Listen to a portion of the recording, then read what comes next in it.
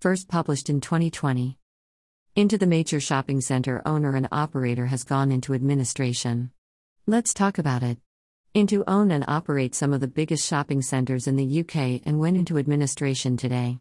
COVID-19 had something to do with it, but the writing was on the wall. Yes, the debt pile had something to do with it too. Shopping centers are not cheap things to build or to run. Tenants not paying up or going bust, yep, another some of it.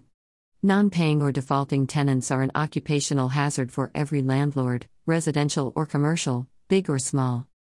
No, these reasons, in my opinion, are not the total sum of the parts.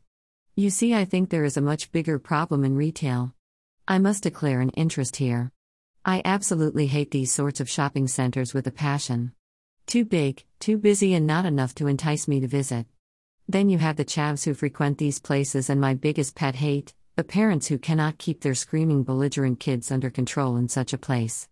I have long harped on to any individual retailer that will listen that they must make it more of an experience, and a pleasant one at that, to visit the store. This actually also goes for the likes of INTU too.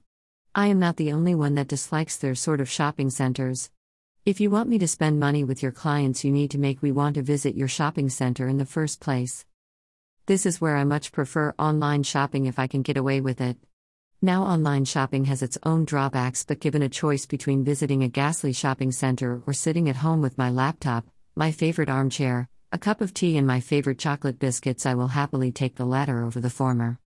So for the shopping owners and operators and retailers to get more people through the door, they need to make the shopping experience better.